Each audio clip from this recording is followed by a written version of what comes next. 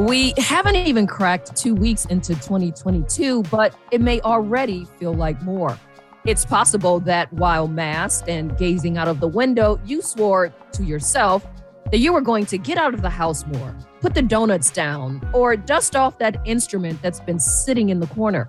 Congratulations, you made New Year's resolutions, and you're not alone. According to an Economist YouGov poll, 1 in 4 Americans will have made some sort of goal for themselves this year. Surprisingly, they don't overwhelmingly focus on health. And perhaps no surprise, more than half of the polled adults under 30 chose not to commit to committing to any limitations. From New England Public Media, this is And Another Thing. I'm Derek Kennedy. And I'm Maya Schwader. Today, we're talking about New Year's resolutions, starting with a look at the goals of our political leaders. It's an election year, so there will be a lot to watch for. Lindsay Sabadosa is a state representative from Northampton. She said her top priority for 2022 is the same as several of her Western Massachusetts colleagues on Beacon Hill. One of the things that I'm going to be keeping my eye on is to make sure that whoever is in the new administration is someone who's really supportive of increasing transportation to Western Massachusetts. We're really trying to figure out how do you expand rail in Western Massachusetts, but also make sure that we have people who manage that for us, who get government grants, who look out for different opportunities for funding, both on the state and national level. That is going to be a priority moving forward because we simply can't expand and add rail service if we don't have someone in charge of it. How is the much mythologized East-West rail coming along? Could this finally be the year? It's not going to be the year where we build the railroad and all of a sudden lots of trains are going to run. Could this be the year that we start running trains on existing track more frequently? Yes. Could this be the year that money comes into the state that is allocated to go forward with the construction of a better track that could have a higher speed train that travels more frequently? Yes. All of those things can happen. All signs point to both a federal government and an administration that is interested in doing East-West Rail, and we certainly have the legislative support in Western Massachusetts. Let's turn to some of your other legislative priorities that you've been working on. You have talked a lot about climate change, how it is such an important issue that we're dealing with. What action are you planning to take this year for Western Massachusetts in your delegation? What can you preview for us? Has spent a lot of time focused on offshore wind, which is a great investment for the Commonwealth. I think that for Western Massachusetts, though, we know that wind is really not the answer for us. So it is going to be more solar, and you're going to see a lot of conversations around proper solar siting. And then really boosting the infrastructure in Western Massachusetts in order to accommodate renewable energy. It's really not enough for people to just put solar on their homes. You have to have the infrastructure. All of that needs a massive upgrade if we're really going to transition to renewable energy, which I hear from my constituents daily is their absolute goal. You have another legislative priority that you've been very outspoken about, and that is reproductive health care. Do you believe that could get some traction this year? I do. I am the lead sponsor of actually 2 reproductive health care bills that I'm really passionate about. One is a bill that would require medication abortions on public college campuses. And we have spent a lot of time talking to legislators and people around the state about this bill. Really, the drive for it is how far most campuses are from clinics. And earlier this session, we did something, we staged what we called repro rides, and we got on the bus at UMass Amherst, at Framingham State, and other campuses across the Commonwealth. And we went to the nearest clinic. In my case, it took about 5 hours round trip to do that. The point of the bill is that medication abortion is super, super safe. It should be easily accessible to students.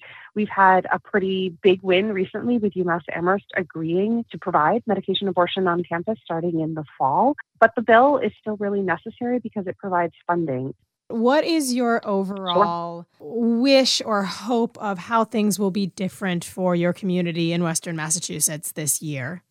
I think if you ask every legislator, they're probably going to say they hope their community is healthier. I hope our kids feel safer going to school. I hope that people feel safer going to work. I hope that people have testing and access to vaccines. And I was touring Cooley Dickinson Hospital yesterday, and we're just seeing so many people being hospitalized with COVID, and probably about 98% of those people are unvaccinated. So I am hoping that this new year brings a renewed push for regular testing, vaccinations, and people just sort of being able to have a new normal that will, I think, make us all feel a little more human again. Are you hoping that a new administration might come in and have some different policies or different priorities when it comes to the pandemic than the way the Baker administration handled things? What I would like to see is an administration that is a little more proactive. What I feel like happens with the Baker administration is that they see something happen and then they respond. I would like to see an administration that does a little bit more sitting down and saying, if this happens, how are we going to respond, rather than this has already happened, what are we going to do? That is my greatest wish moving forward. And lastly, for yourself, if I may ask, do you have any New Year's resolutions or goals that you're working on now? Yes, I am trying to budget my time a little more wisely. This is a job where you could absolutely just work 24 hours a day. So I'm trying to be a little more consistent about all emails are answered, paperwork is done at this time, just so that I have a little bit more balance in my life and more organization. I'm not particularly successful at the resolution thus far, but there's still 11 more months to get better at it. State Representative Lindsay Sabadosa represents the 1st Hampshire District of Northampton. Thank you so much for chatting with us, and have a happy new year. Thank you. You as well.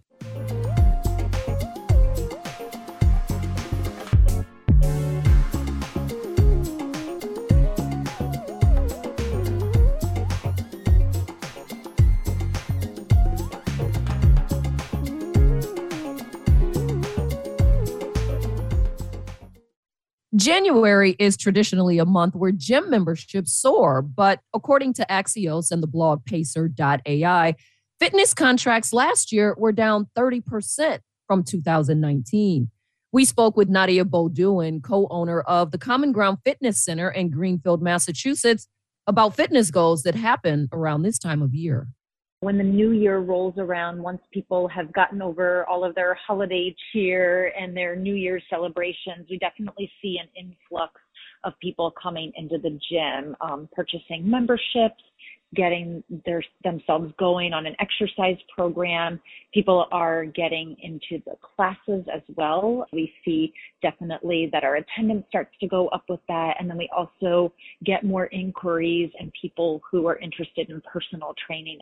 People are motivated to get going on an exercise program. They come in, they get their memberships, and this is the time of year that people make those resolutions to get back into an exercise program. And there's definitely people who they have never worked out their entire lives, but they want to get healthier. They want to get more fit, especially in this world that we live in now where things are so different. And for a while, gyms had been closed or at reduced capacities and a little more limited, and people in an attempt to, get their workouts done at home and try some different things, and for some people it works. And for other people, they really need that place to go to, and they need either classes or personal training to help keep them accountable. Due to COVID, Beaudoin says the spike in customers has been smaller than she's seen in previous years, but she has noticed more interest.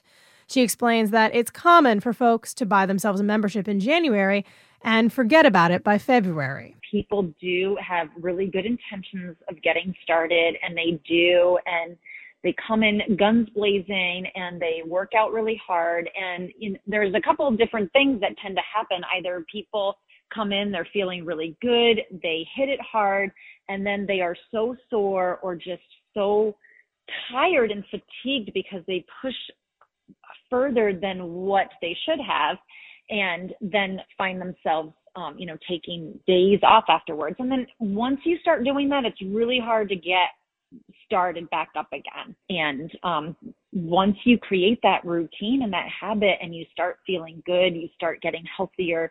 And depending on what your goal is, whether it's weight loss or just, getting stronger or more fit or just feeling more confident, once you start getting those results that you're looking for, that's what keeps you motivated to keep going. So I think, really starting off with those baby steps, putting it into your schedule, making it routine, that's what's going to keep you coming back time and time again. And keeping people motivated to exercise, Beaudoin says, is what her job is all about. Studies suggest that the majority of Americans will not keep their New Year's resolutions. After the break, a psychologist explains how you can best stick to your plans. You're listening to And Another Thing. Stay with us.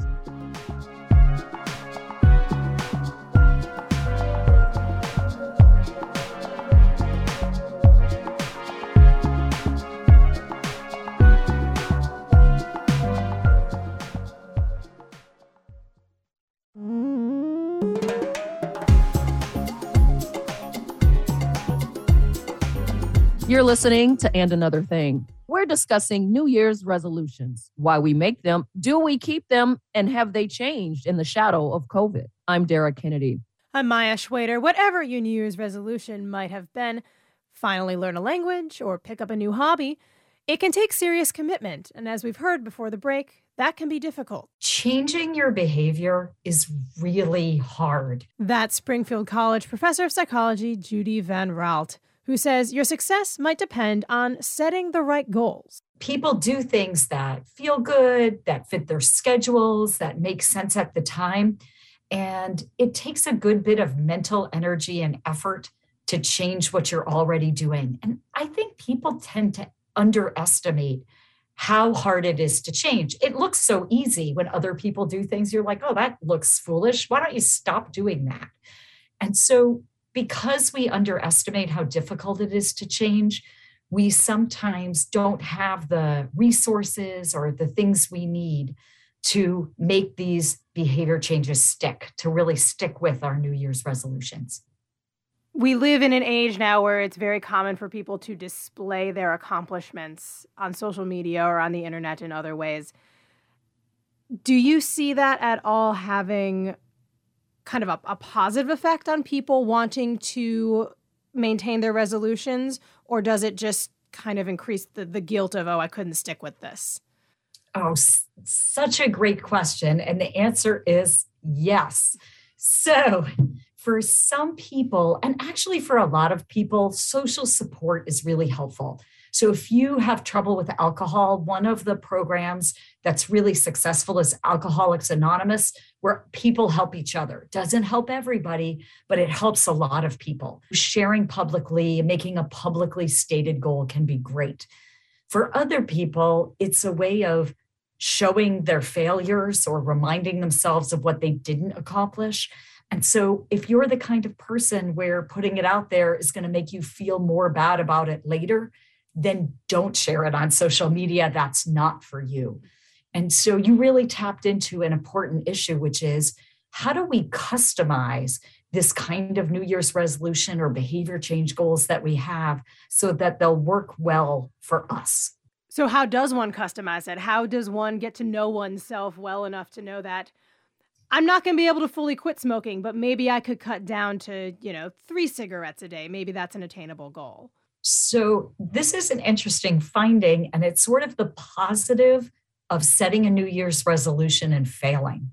Because if you set a resolution and you don't meet it, then you learn something.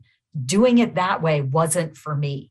So for some people, little by little, I'm going to just, if I walk 2 steps today, that's great. They're tiny habits. I do a little bit. That's good for me. There's other people, they're the cold turkey people, and they're like, throwing away my cigarettes and I'm never smoking again. And they're able to do that. If you try it and it doesn't work for you, then you can try another strategy or approach next time. And the more times you try, the more likely you are to get there. So just to give you some statistics, of the people who smoke, 70% of them want to quit smoking. 62% of people who have smoked have quit. But at any given time, when they try, only about 8 to 10% actually do it. They need to try again and again until they hit. And so if you give up the first time when it doesn't work for you and think it can never happen, you'll probably be right. But if you try and fail and see that as a step on your journey, you're more likely to reach your goals. Do you have your top number one piece of advice to someone who is thinking about going to the gym, trying to read a little bit more? What is, in your expertise, the best way to stick with this?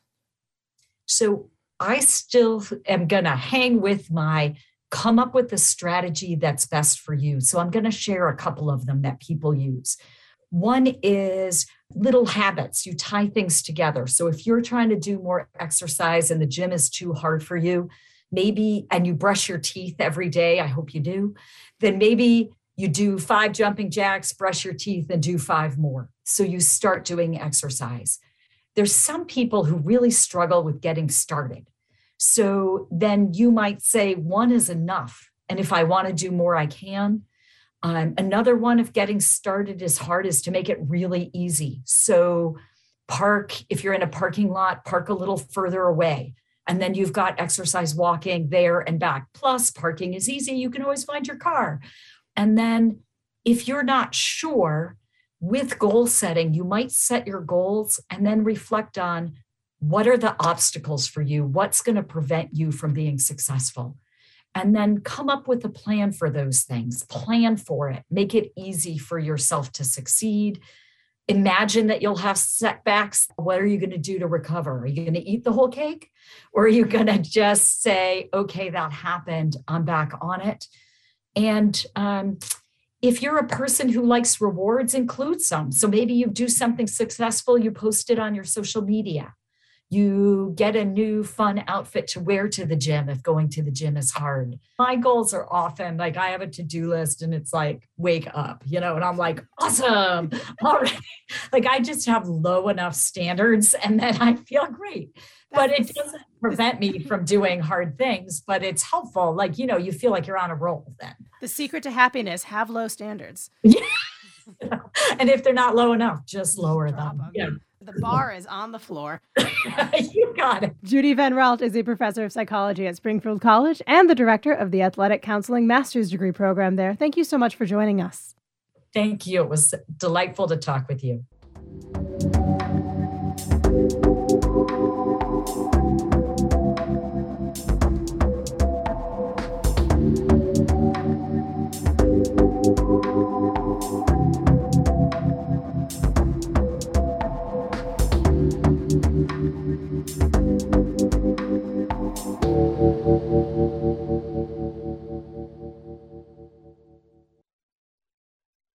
Setting goals and pushing ourselves to commitment can help with our personal improvement and happiness.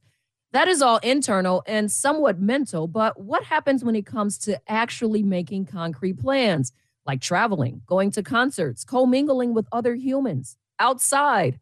With COVID still in the air, some people struggle with how to move forward.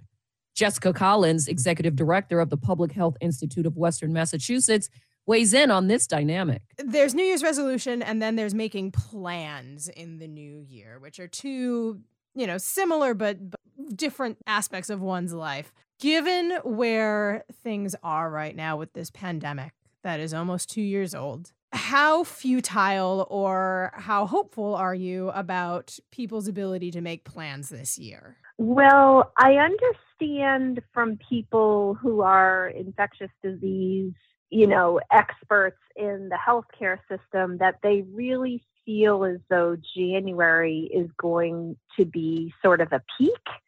And then they do anticipate things dropping off. And a lot, I think, of that is because they're watching the rest of the world, case in point, South Africa. So for making plans later on, late winter, early spring, I think people should feel hopeful. And the more we can continue to get people vaccinated and boosted, the more we continue to practice the same exact prevention steps of washing hands, wearing a mask, and socially distancing, I think that we can be hopeful that we can make plans and get together with loved ones throughout 2022. So to be clear, when you say a peak in COVID-19, does that mean specifically the Omicron variant, or do you think that this could be finally, maybe, actually looking at the tail end of the pandemic? Well, I am not an infectious disease specialist. What experts are saying is when they look at other countries, there's clearly been a peak in the Omicron, and then there's been a leveling off. And so I think that is what people are hopeful for. My sense is these viruses will live amongst us for here on out. In your work at the Public Health Institute, you do a lot of community engagement. Do you imagine you might be able to go back to having some events, being able to be out in the community in the way that you were before March of 2020? I think so. I think, like I said, late winter, springtime, we're hopeful that we can start doing events again in the spring and summer, maybe start doing more outside as we were doing last year. again, watching vaccine and booster statistics, I think that will determine in communities whether people are going to feel comfortable or not. And right now, several of the communities that we work in are still hovering, in the low 60%. And so we really hope that will go up. You said that these viruses are just going to sort of be a part of our lives now. Does that mean in any future plans that people make, people should be planning to ask for people to wear masks, ask for people to socially distance, ask to make sure that people are staying healthy, maintaining their health, rather than just saying, yeah, come over anytime? Well, I think, of course, if people want to ask those questions, they absolutely should. And I think that from what I observe, there are social norms being created right now where people are asking those questions or are saying, would people be willing to take a rapid test, for example, before we all get together? Or, listen, I have to get on a plane in 2 days. Would you mind masking up and let's sit on your front porch as opposed to sitting in your living room? I think those social norms are happening now, and they will probably continue to happen as people become more comfortable saying things outright like that to each other. Lastly, if I may ask, do you have any plans in the new year that you're hoping you're going to be able to keep? I do. I am hoping to be able to have a 50th birthday party in the spring, and I'm looking forward to being with friends and family and really making that happen. So I am making that plan, and hopefully we'll be able to see it through. Jessica Collins is the Executive Director of the Public Health Institute of Western Massachusetts. Thanks for being with us, and Happy New Year. Thank you, you too. Feel free to join our conversation and find more episodes of And Another Thing on our page at nepm.org or join in on social media. You can find us on Instagram, Twitter, and Facebook. We are at AAT on NEPM. I'm Maya Schwader. Join us tomorrow for a look at abortion laws in our region and why they may be a bit confusing. Thanks for listening to And Another Thing. I'm Dara Kennedy. Have a great night.